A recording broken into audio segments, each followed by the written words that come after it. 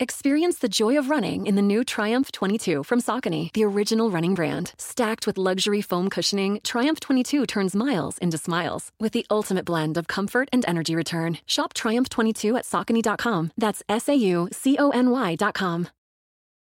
What is going on, everyone? Thank you for yet again tuning in to another episode of the Schoch Factor Podcast, where I, Stephen Schoch, am joined by the beautiful and wonderful, both of them, Jake Mintz and Jordan Schusterman. However, today, it's a weird day. It's conference tournament weekend. We got the hangover from the conference tournaments and the hangover from just hangovers. But Jake was at a wedding this weekend, so he will not be joining me. And Jordan, in true fashion, he was at college baseball games this weekend and just got home. So I'm going to let him, kind of take off right now. And I will be going solo for just a short episode. We will be recording a midweek episode where we talk about, what's going on with the selection show and the conference or the regionals that will be coming up. So don't you worry your pretty little heads. We will have that episode out later this week. But I didn't want to leave you empty-handed this week. So we are going to jump right into the cool things that I caught over this weekend and the cool things that happened in college baseball this weekend. And of course, we cannot start without first mentioning and thanking our sponsor, S2 Cognition. S2 Cognition is a service that will tell you more about your brain. It'll also, on top of telling you more about your brain, it'll teach you how to improve different areas of your brain to help you be a better athlete, which I personally think is cool. I mean, Yogi Berra is not on this podcast, but he said half the game's mental, or 90% of the game's mental, the other half is physical. I think something like that. But use S2 Cognition and improve that 90%. That way you can get the other half down and maybe you won't get caught saying quotes like that.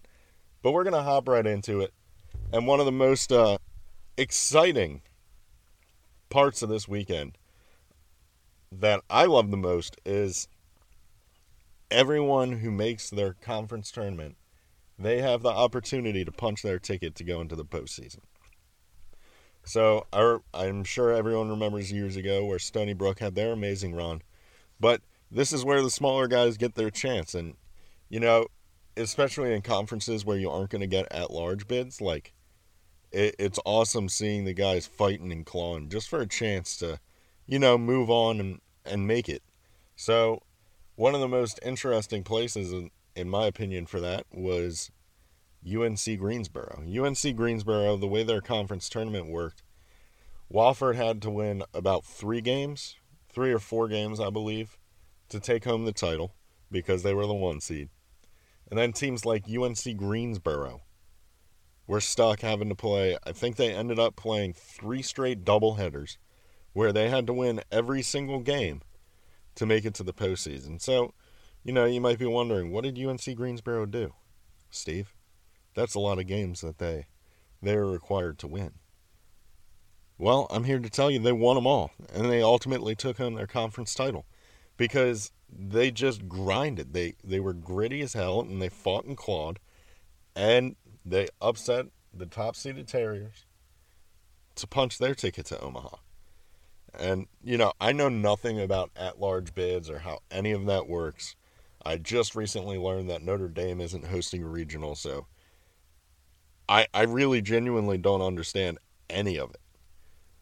But we got to give a shout out to the man Kennedy Jones. Kennedy Jones is a guy who I've been watching all season. He's a good dude. He's had some great highlights, some great games, but he set a bunch of tournament records this weekend.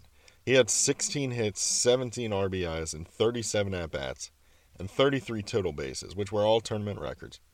They, I believe that matched tournament records. And, of course, you're playing a bunch more games than typical teams, so it would be tough for a guy from Wofford to be able to do that. But that's all part of, just going after it and winning those games.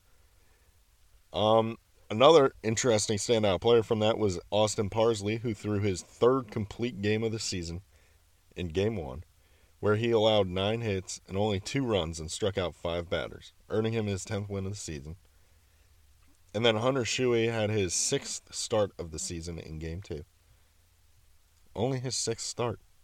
And he pitched 7 innings allowed 6 hits, only gave up 2 runs, and struck out 4. But he earned his first playoff win. And moments like that are really cool for me because it's, who's going to step up and, help the team make it to the postseason. Obviously, the Kennedy Jones and Parsley, they were ready to step up. But Hunter, it's his 6th start of the year. He's not like an everyday, every weekend starter, it seems. So one of the biggest things around conference tourney time and the postseason is one of the keys to your success is going to be how deep is your pitching staff. And they've proven they have the depth because, different guys are going to have to step up because otherwise arms are going to snap and people are going to be going down if you don't have a lot of pitching and you're requiring guys to do a lot more. But I just wanted to tip my cap to those guys because that's not easy what they did, and that's really what the college baseball postseason is all about right there. Now, staying in the great state of North Carolina, another team that really impressed me was the Campbell Camels. Not just because that's really fun to say, but the Camels dropped Game 1 of the Big South Conference Tournament, and they were in a situation where they had to sweep 2 doubleheaders to punch their ticket. And so, what do we do, Steve? We're Campbell. Our backs are against the wall. What do we do? How do we survive? You fight, you claw, and you scratch your way to victory. And that's exactly what the Camels did. So the next day they come out and they play Gardner-Webb in the morning. And they won this game 3-4. And the game started in Campbell's favor because Jared Belbin saw one pitch, hit 1 home run to lead off the game. And I don't think, this is something I haven't covered as well as I need to, but I don't think anyone in college baseball has hit more leadoff home runs than Jared Belbin. Like, they have a cleanup hitter batting leadoff, which I'm personally a fan of because I like the long ball. And they played their 3rd and final round in the 6th inning on a wild pitch. And Zach Neto erased a brief lead with an RBI single in the 7th. Now, what really impressed me about Zach Neto was, or Neto, however you want to pronounce it, I'm not good at pronunciations, and I'm sorry if I'm saying it wrong. But in the 8th inning, he comes into the game to pitch from shortstop. He did not do a single warm-up pitch like in the bullpen before. They just, they have a mound visit, and it's like, oh, well, they don't have anyone warming up in the bullpen. Bam! Zach Neto. He's going to come and throw. Okay, sure. Why not? And he comes and he does a great job. He gets a save in Game 2, which really impressed me because he was just out there chucking it. He hadn't thrown since early March or mid-March or maybe even late March. I'm not really certain. Either way, he had a whole month off where he did not pitch, and he just comes into Game 2 and is sharp and gets a save for him. Like, that's huge. And I think that's something that needs to be talked about more because guys who are two-way guys like that add so much value to teams where, college rosters, they're bigger this year than they've usually been. But still, you need those guys to step up and provide that pitching depth, and that's exactly what he did for the Camels. Camels, not the Campbells.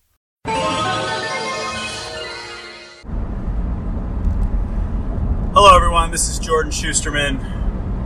I am not joining my dear friend Stephen Schoch live on this episode of the Schoch Factor as I am driving back after a very long emotional day of watching my alum, the College of Worcester, compete in the Division III Super Regionals against the defending champion Salisbury Seagulls. 2 unbelievable baseball games.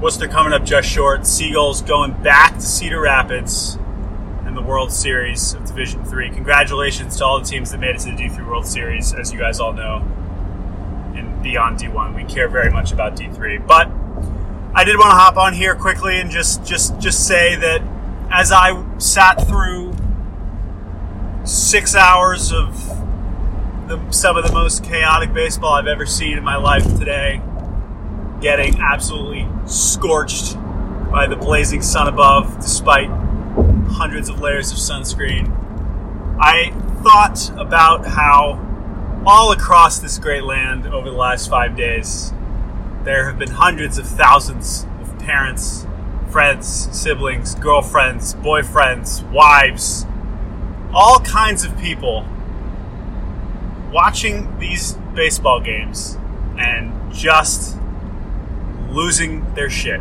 And that is a beautiful thing. This is the best time of the year. I wouldn't want it any other way, even though my team didn't come out on top. It's been an honor and a pleasure watching them this year, as I know there are so many fans that feel that way right now if their season ended. So I just wanted to salute those whose seasons ended in the Division I season. For those who get to keep playing, we can't wait to watch you in the tournament. But we appreciate you guys listening all season long, and we have a lot in store for the postseason. So with that, I'm going to keep driving with two hands on the steering wheel, and I will talk again to my two dear friends, Stephen Schoch and Jake Mintz, here in a couple days. Adios.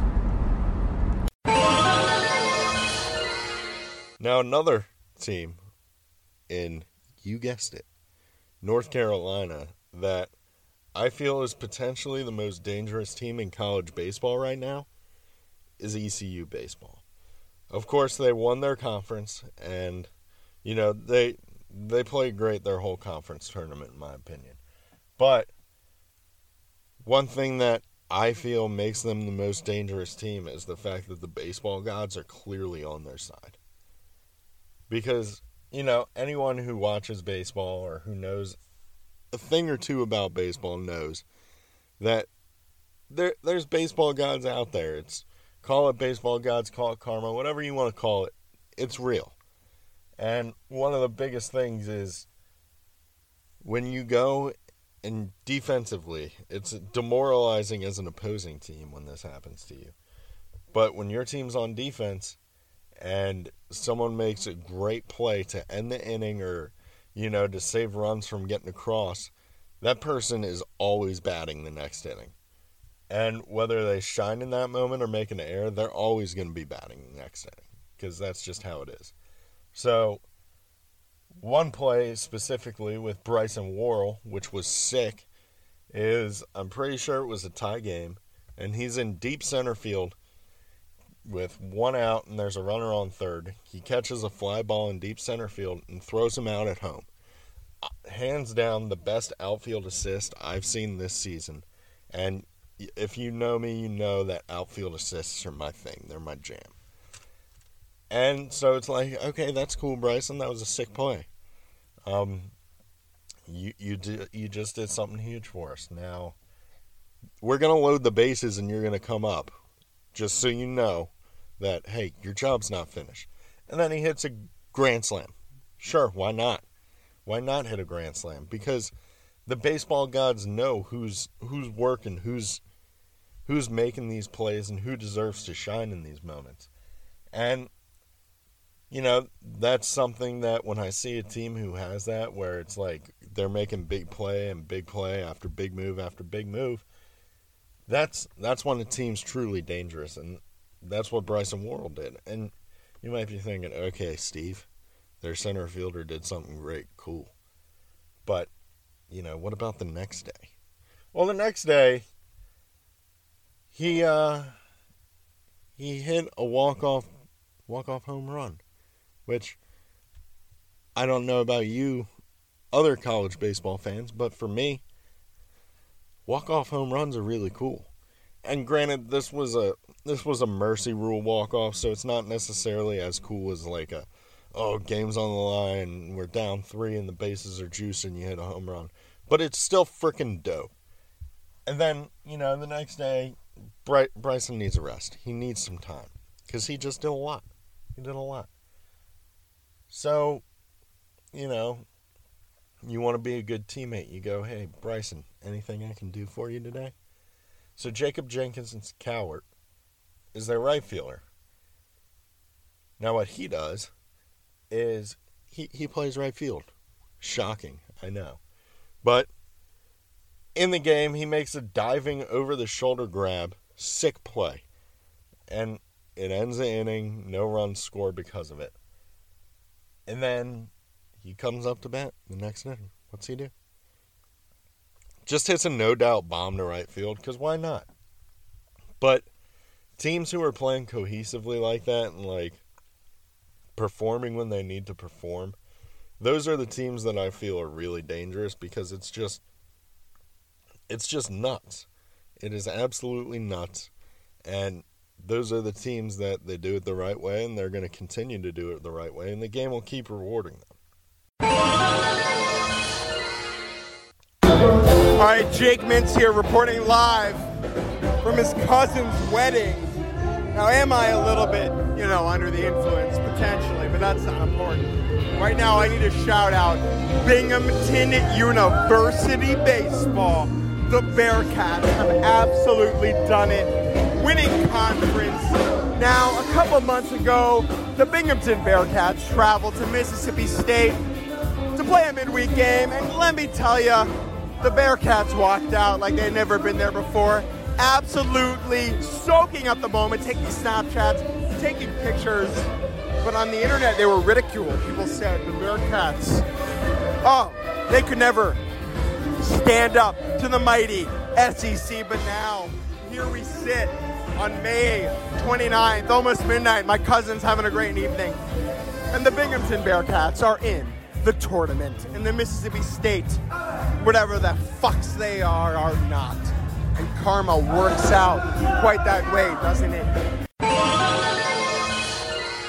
Now, another game that I need to talk about, and since Jake and Jordan aren't here to stop me about talking about them, I'm gonna freaking do it. This is for you West Coast people out there. We're going all the way to the Pac-12 tournament, which is in the Pacific land of Scottsdale, Arizona. And we're going to talk about, they didn't end up winning. Well, they won this game that I'm going to talk about, or didn't they? Yeah, they did. But they didn't win their conference tournament, and that's UCLA. UCLA has been a great team all year, and they've gone through some weird freaking times. And this is arguably the weirdest and biggest and coolest time that I've seen them go through. Now, on May 28th, UCLA played Oregon State. Oregon State is the number 2 team in the country, and from my understanding, they're very good at baseball. And so, in the 9th inning, the bottom of the 9th, UCLA is down 21-12, which is a pretty big deficit. That's 9 runs. Everybody in the lineup has to score once just to kind of tie it. So, you might think, no way that happens, right? They can get 3 outs before that happens. Wrong. So the Bruins, they strung together a 9-run rally, all 4 hits, 3 walks, hit by pitch, and then a fielder's choice, which tied the game at 3 touchdowns apiece, which is nuts. So it's like, okay, well, Oregon State's really good. They're probably going to take the lead again. So in the 10th, Oregon State blasts a go-ahead home run. Nope, not a go-ahead home run. I'm a doofus. It was just a go-ahead single. It was an RBI single from Justin Boyd. And then in the bottom of the 10th, following a single, double, an intentional walk to load the bases, a balk was called. Because why not? Which brought home the tying run, which sets the stage for the redshirt catcher sophomore. Redshirt sophomore catcher. He didn't redshirt catching. He redshirted school, so that's another thing. Tommy Barris hit his first career home run. In the biggest situation he's been in, he hits a home run. Like, are you kidding me? That shit's awesome. It's a 3-run bomb to cap off the comeback, and they win 25-22. This is hands down the weirdest game I've ever seen. The 47 combined runs are the most in a D1 game this season. And you might think, well, Steve, how many games could that be out of? Out of about 8,000 some. That's a lot of games, and that's a lot of runs.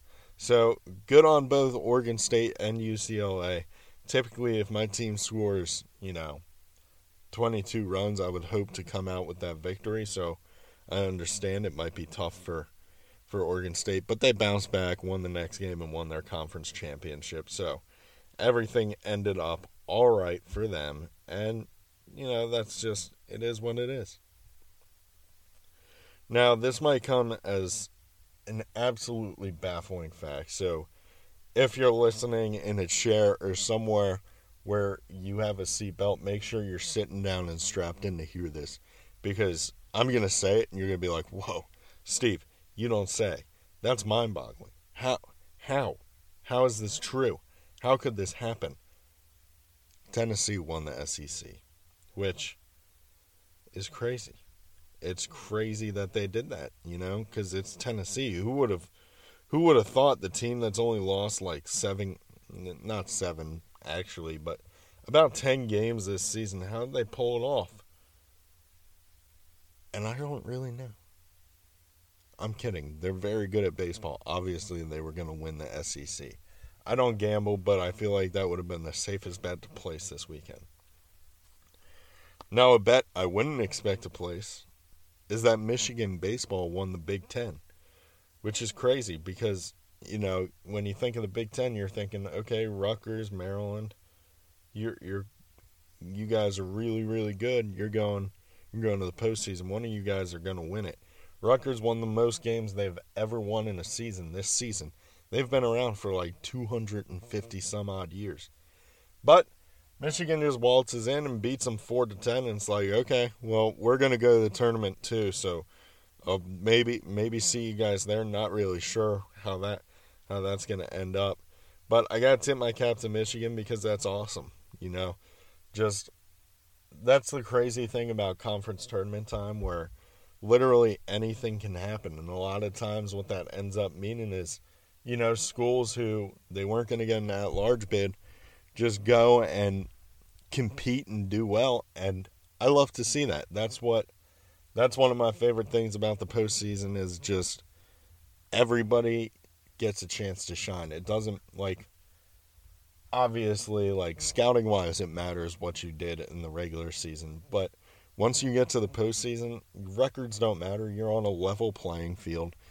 Just because Tennessee won 1 billion games doesn't mean they're automatically thrown to Omaha, which I think they'll get there anyway, personally, just because they're a good baseball team. They win a lot of games.